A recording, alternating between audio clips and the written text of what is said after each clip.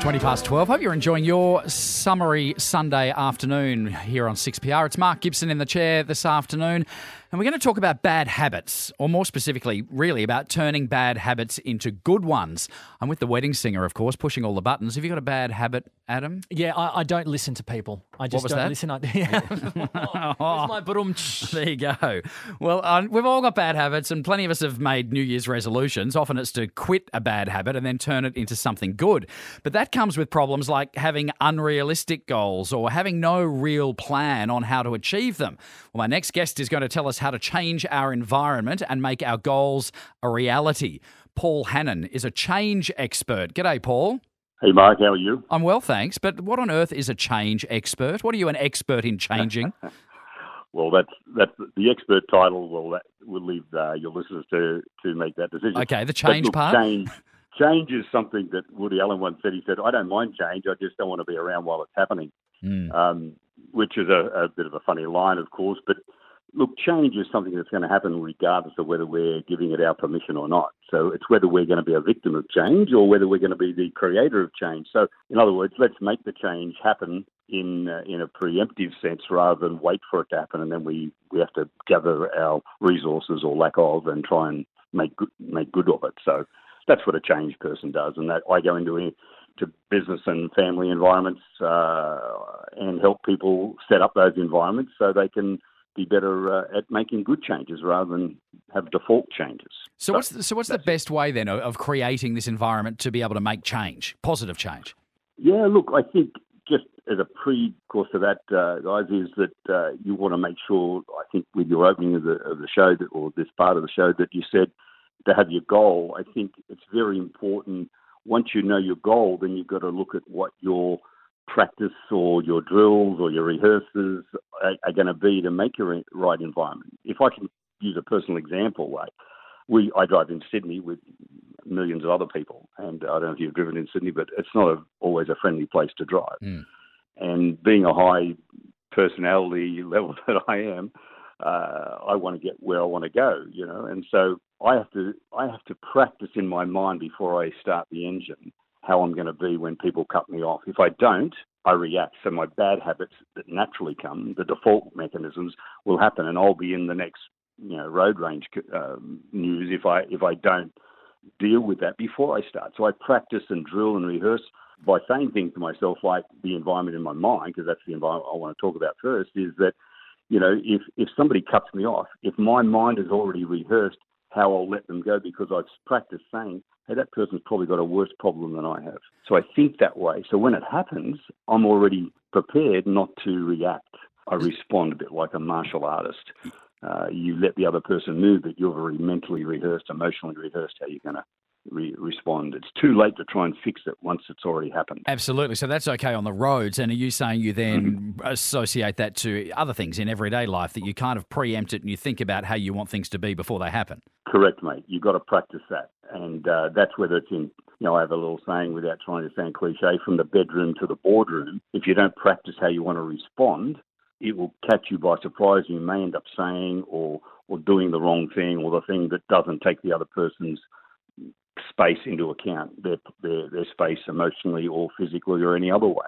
So can I bring that back? I mentioned the New Year's resolution thing just before. Can I bring it back to that? I mean, is it as simple as that? So if it is that you want to quit smoking or not drink as much wine or eat as much chocolate or whatever it is, that physically you've got to think about how you're going to react if you're in that situation and how you're going to stop yourself doing it. Well said, mate. Well said. So you practice those emotional and intelligent rehearsals before you get into the scene. That's what an actor does, and that's why there's the good guys or good people that act. You think they're not acting, they're so good, they're so natural. Well, they've practiced that. It's like a tennis player. It doesn't matter what metaphor we want to use or what real life example. If I want to give up, it's like some friend of mine said, Paul, he said, I want to be fit, but every time I want to be fit, I lay down and the feeling goes away. So the environment of laying down is, so in other words, you're going to get fit, go on the beach, get somewhere, or get with other people who are being fit. Yeah, put yourself in there with your mates who say, mate, it's all a waste of time. Absolutely. It's funny you're saying that. My next question was going to be about the people around you. They're obviously important. You can't often do these things on your own. Correct. Yep. Yeah, look, a good friend of mine many, many years ago when I was still a school teacher, he said, Paul, stop getting advice off people who are more screwed up than you are. and, What about the long-term success with any of this? So that's okay to sort of think about, preemptively in certain situations. But then if you want to create a pattern of behaviour or whatever it is in a longer-term sense, how do you do that? Well, look, it's been well said long before I said it, Mark, and that is it takes 21 days to make a habit. And so you've got to be willing. So say if the goal is you want to give up smoking, then you say, okay, I'm going to stick with this for 21 days, but it's not just mental gritting the teeth. I'm not going to smoke. You go and do other things that give you the same or better emotional, responsive, electromagnetic feedback into your mind, because we are an electromagnetic creature. Everything works that way. So it's not just fuzzy motivational psychology. No offense against psychology, but no, it's not just an imaginary thing. We are talking about feedback loops that have been wired into our brain, and they've gone down that path so many times for how many years. We've got to rewire our brain, and that takes literally to set the goal up and believe in it, and then put all the elements around the environment, whether it's not just people, but the way you look, the way you dress, the way you say things, all of those things all add up to the practicing of preempting that goal that you want to get. Look, Goethe said it better than me, and he said it back in the 17th or 18th century. He was a German writer and statesman. He said, if I practice what I am, I stay what I am. If I practice what I want to be, that's who I'll become. And I grew up in a housing mission suburb, no offence against it, that's where I grew up. I'm not saying it's good or bad, but that's where I grew up. And the mental attitude around there was you can't be anything you weren't born to be. And so you have to get out of that environment, not just physically maybe, but mentally and emotionally, and you have to rehearse what it's like to create wealth rather than say, well, I wasn't born with money, so I'll never have any. And you keep saying that to yourself the whole of your life. You rehearse it. Absolutely. And there's plenty of examples of that, of people who have come from not much to achieve great things. Yep. Paul, so good news and bad news in all of that. Yes, we can all change, but it's not easy and it does take time.